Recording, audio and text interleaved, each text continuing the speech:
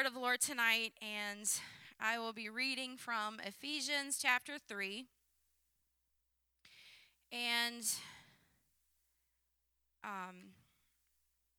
a familiar portion of Scripture maybe for some of us, but Ephesians 3, and we will read starting at verse 14. And I'll read through verse 21. This is from the ESV version. For this reason, I bow my knees before the Father, from whom every family in heaven and on earth is named, that according to the riches of his glory, may he grant you to be strengthened with power through his Spirit in your inner being, so that Christ may dwell in your hearts through faith, that you, being rooted and grounded in love, may have strength to comprehend with all the saints what is the breadth and length and height and depth, and to know the love of Christ that surpasses knowledge, that you may be filled with all the fullness of God. Now to him who is able to do far more abundantly than all that we ask or think, according to the power at work within us, to him be glory in the church and in Christ Jesus throughout all generations, forever and ever. Amen.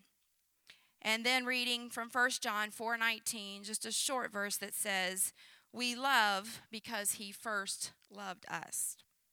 Amen. I've thought about this service for several weeks now, ever since Sister Buford started talking about it, and I really wanted to talk about something that's, profound and just wow you, but I couldn't get away from this thought, and I've learned a long time ago, don't argue with what you're feeling, just what God's dealing with you, that's what I'm speaking from. I just kept coming back to the subject of love. And the word love is probably the most overused word in the English language. We use it for everything. Like you love people, you love friends, you love animals, you love food, you love places, you like clothes, shoes, coffee, bacon, ice cream, buildings, weather. We don't love the weather we're having lately. Other emotions, hobbies. And recently there was an animated kids movie that expressed it that some people just love love. And I found that when I started thinking about this word and thinking about love, I looked it up in the Bible, and the word love is found throughout the Bible. It's found in 34 of the 39 books of the Old Testament, and 26 out of 27 books in the New Testament. And that's the ESV. It's a little different according to what version you look, but it's pretty consistent that it's found in almost every book of the Bible that you find the word love. And in Genesis, we first find the word love talking about the love Abraham had for his son Isaac. But then just a few chapters later, we find the word love talking about the food that Isaac wanted his son to cook for him. It was a savory meat that he loved. So that tells me that the word love can be used for a lot of things. It talks about our children, which is certainly love, but then it also talks about food. And so it's a pretty broad spectrum of human emotion. And if you don't think that love is a big deal, the Bible tells us that God is love. So yeah, there's that. And in John 13:35, Jesus said, by this will all men know that you are my disciples, when you have love one for another. So love is a big deal. We go back and look at the first passage of Scripture I read in Ephesians 3. Paul is praying, and in these verses he says he wants to be strengthened. He prays for us to be strengthened by the Spirit in our inner being. And I think I can step out on a limb here and say that I'm not the only one here tonight that needs strength in my inner being. That's where my biggest battle takes place, is in my inner being. And then he prays that Christ would dwell in our heart. That's the inner being again. That we would be rooted and grounded, inner being again, in love. And then we come back to strength. He prays that we would have strength to comprehend the breadth, the length, the height, and the depth, to know the love of Jesus and to be filled to all fullness, with all fullness of God. In another epistle in Romans, and we sang it in a song just a few minutes ago, Paul tells us that nothing can separate us from the love of God. And he lists a whole bunch of things: life, death, persecution, distress. I mean, there's just a lot of things. Nothing can separate us from the love of God. So my question tonight is, why do we live our lives looking for love? And there's an old country song that the younger ones probably don't even know, but most of us, many of us, are looking for love in all the wrong places. If you haven't ever heard it, look it up. It's a great song. But actually don't, because I have no idea what the lyrics are. I just know looking for love in all the wrong places. So yeah, maybe you don't want to look it up. It is a country song after all. But I once heard a speaker that described this concept of looking for love like someone who is walking around with a pitcher and looking for people to fill her, like a love tank, so to speak. And we've got this emptiness, and we're looking for love. And, you know, when our husband compliments us or buys us a new pair of shoes, our little pitcher is filled up a little bit. We post a picture on Facebook, and we get a lot of likes, and, you know, it fills our tank up a little bit more. Our friend compliments us. But then, you know, our other friend posts a picture of her kids, and they did something amazing, and she gets more likes than I did, so we kind of stumble a little bit and spill some of our Kool-Aid. And if I had thought that Pastor Buford wouldn't get upset with me, I would have, had something to put in this, but I didn't want to go there. So all the while, Jesus is standing there with this unlimited supply of love, and he's like, I'm right here. I'm right here, waiting to fill that emptiness inside. And he longs for us to be rooted and grounded in his love. And he wants to give us strength to comprehend the breadth and the length and the height and the depth of his love. He wants to fill us, the scripture said, with all fullness of God. I can't even comprehend that. I love to watch people, and I get that from my dad. He's the kind, he can go sit in the mall and just sit and watch people. It's fascinating.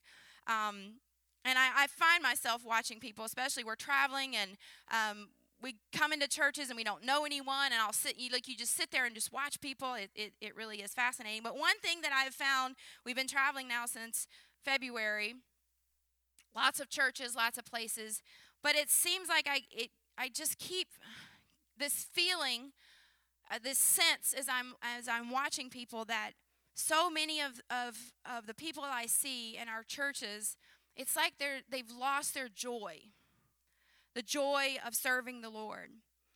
And I don't know that it's significant. I know it's the Bible, it's Word of God, so it's significant. But I don't know if it was on purpose that when you find in Galatians 5 the fruit of the Spirit listed, that love and joy are the first two. But I do believe very strongly that those two are very much connected, love and joy. And the other night, Wednesday this past week, we didn't have a service, and we were in Texas, and North Texas was having their camp meeting, their summit, they call it. And so we found out that Brother Woodward was preaching, and so we're like, well, you can't go wrong. So we drove a couple of hours over to Dallas to be in that service. And if I had any doubts about what I was feeling was what I needed to speak about tonight, they were erased after I heard him preach. And he read a scripture from Leviticus chapter 23, verse 13. And I've probably read it before. Well, I know I've read it before when I've read the Bible through, but it just really struck me and connected with what I was speaking about tonight. And in Leviticus 26:13, God is giving a promise of blessing for obedience. And he says, and I'm reading this from the NIV, I am the Lord your God who brought you out of Egypt so that you would no longer be slaves to the Egyptians. I broke the bars of your yoke and enabled you to walk with heads held high.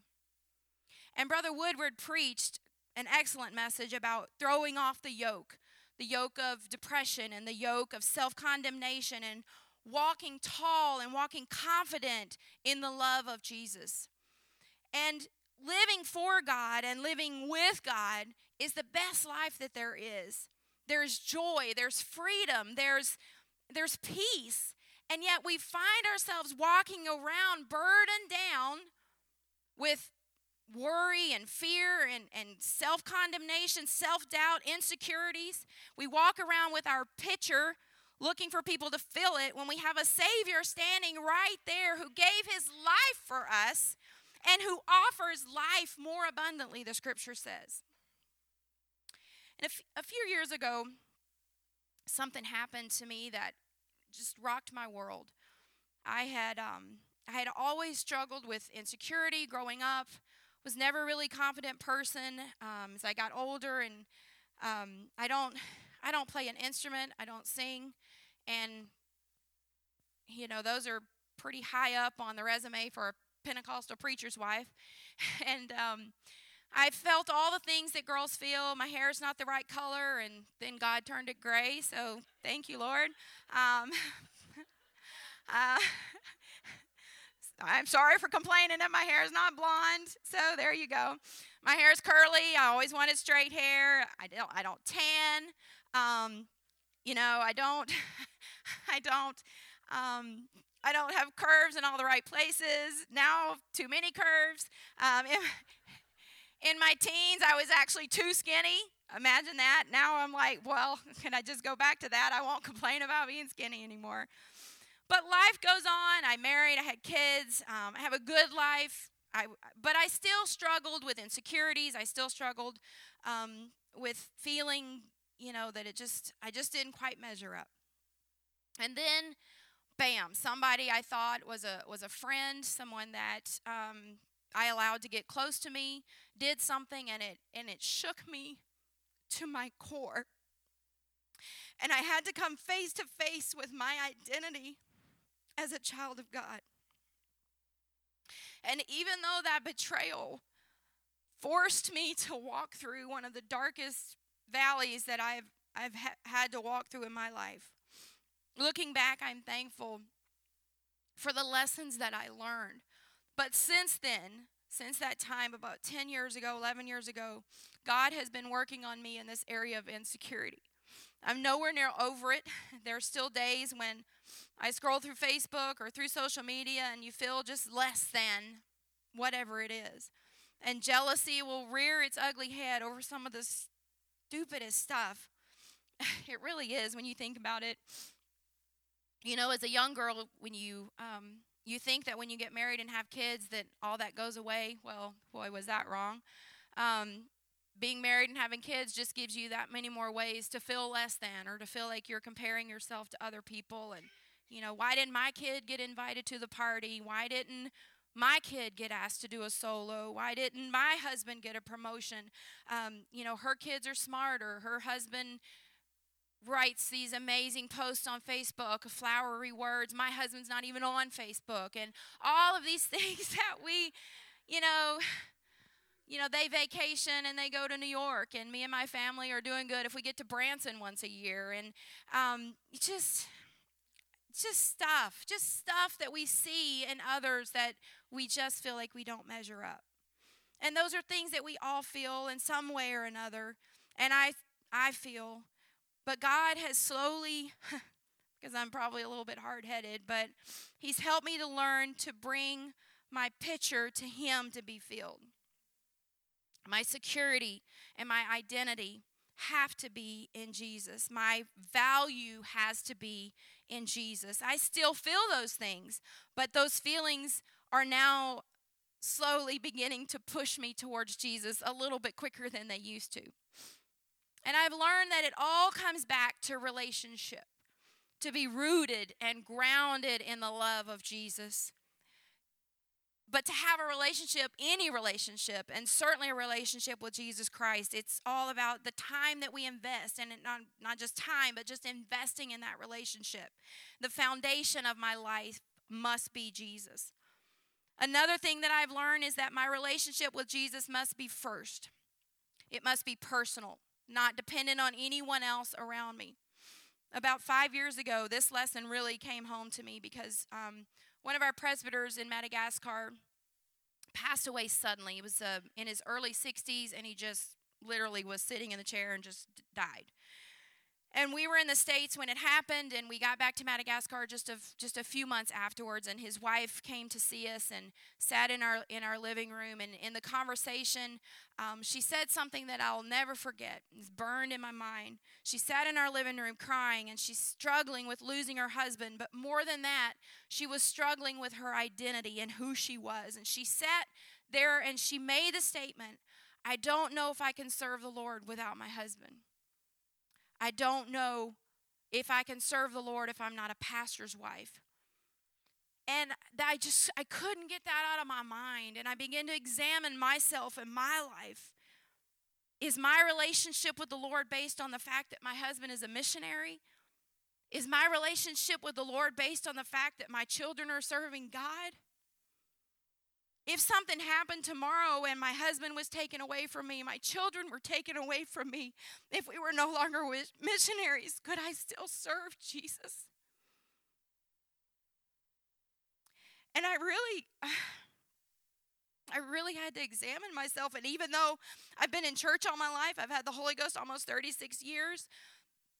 By the way, happy birthday, Sister Stacy, today. Woohoo! 37 years, I believe. Her spiritual birthday. Even though I've been a missionary for 25 years, I've had to fall in love with Jesus all over again. I had to re-examine my relationship with Jesus and make sure that I'm serving him because it's personal. It's about me. It's not because of my husband. It's not because of my kids. It's not because my dad's a pastor or a preacher. It's not because, it would be embarrassing for me to backslide. I am serving Jesus because I love him and I'm rooted and grounded in his love. And I have to invest in my relationship with Jesus on a personal level. And that's why one of the reasons that services like this are so important, ladies' retreats and ladies' Bible studies and ladies' prayer and time that we spend on our own studying the Word of God, prayer time, making a choice to take time throughout your day to give thanks to God for just the little things.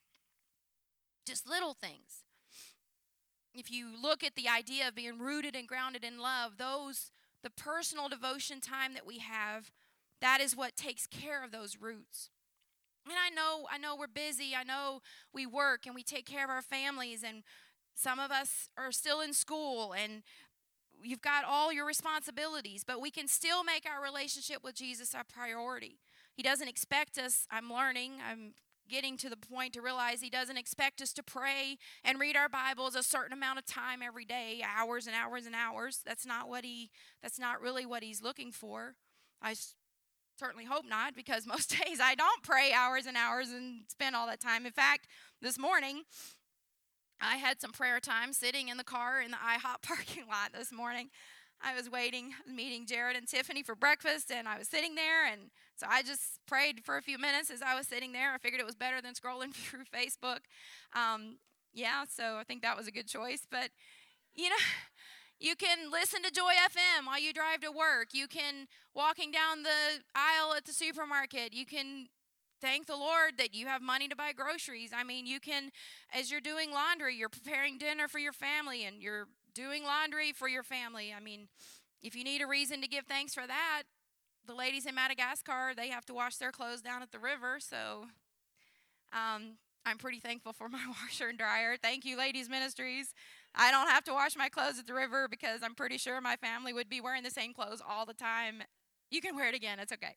But yeah, I don't know how they get their clothes clean washing it in dirty water, but Sister Portress, they manage to get their clothes clean somehow, don't they? But it's just the little things that we take just a moment to thank the Lord or to acknowledge him or to sing and worship, and it's not all done on our knees, although that's certainly important. I'm not saying that we don't have time, that we're on our knees and we're praying, but just he wants to be a part of our daily life. He longs to fill us with all of his fullness. He longs for us to find our security and our value in him. I think sometimes how it must break his heart to stand there and watch us with our picture going around to everybody, trying to get someone to validate us and make us feel good about ourselves and make us feel like we're worthy, and he's standing right there And we hear struggling with jealousy, we're struggling with self-condemnation. Because, I mean, nothing's hidden from him. He sees what we feel. He sees how we struggle with feeling less than and inadequate. And yet we're his creation. He formed us. Scripture in Psalm says he knitted us together in the womb. We're fearfully and wonderfully made. Why do we scoff at his creation, and why do we question his creation? Each of us here tonight are his creation, and you, each one of you, whatever your age, whatever your place in life, whatever your season in life, you can be rooted and grounded in his love. You can find joy in your walk with him. And if you feel tonight maybe that the joy is not there, maybe some of you have been serving the Lord for a long time, and there was a time in your life where you felt that joy, but the busyness of life or whatever reason, life has a way of kind of knocking us down at times, and maybe you've lost that joy, or maybe you've never really felt the joy. You can ask him for it.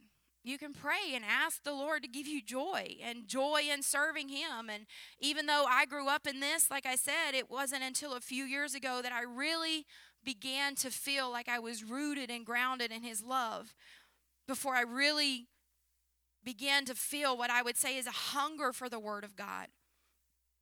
I had always read the Bible, but just that hunger and that desire to study and to enjoy reading the Bible and doing Bible studies. And I remember growing up, a Bible study, that was something you taught a new convert, search for truth, Bible study. But now I've learned, you can do a Bible study. Anyone can do a Bible study, and they're fun and they're exciting, and it's like digging and finding these nuggets of truth. And there's all kinds of Bible studies. In fact, Sister Melinda Porches has a Bible study. If you haven't got it, I encourage you to get it. It's a great Bible study about holiness, and we've translated it in Malagasy, and we use it there. But the Bible is like God's love letter to us. And I know I tease my husband sometimes, because before we were married, he would write poems and he'd write letters. This was back in the days when you actually wrote letters with a pen. I'm that old. I got bifocals today, remember? And I still have those letters. They're packed up in a box, stored somewhere, but I still have them. And even now, if you just go back and you read them, and it's just special. Well, the Bible is God's love letter to us. The Bible is like his Facebook post declaring his love for us. It's right here in his word. So when you're feeling down, when you're feeling less than, go to his word. Turn to his word. Read his word. Claim verses for your own. I started several years ago where if I'm reading and a verse just really grabs me, I'll write it down. I'll stick it on a Post-it note, or stick it somewhere, print it out, and stick it in my office, put it in the bedroom, put it in somewhere that I'm going to see it, and claim that verse for my own.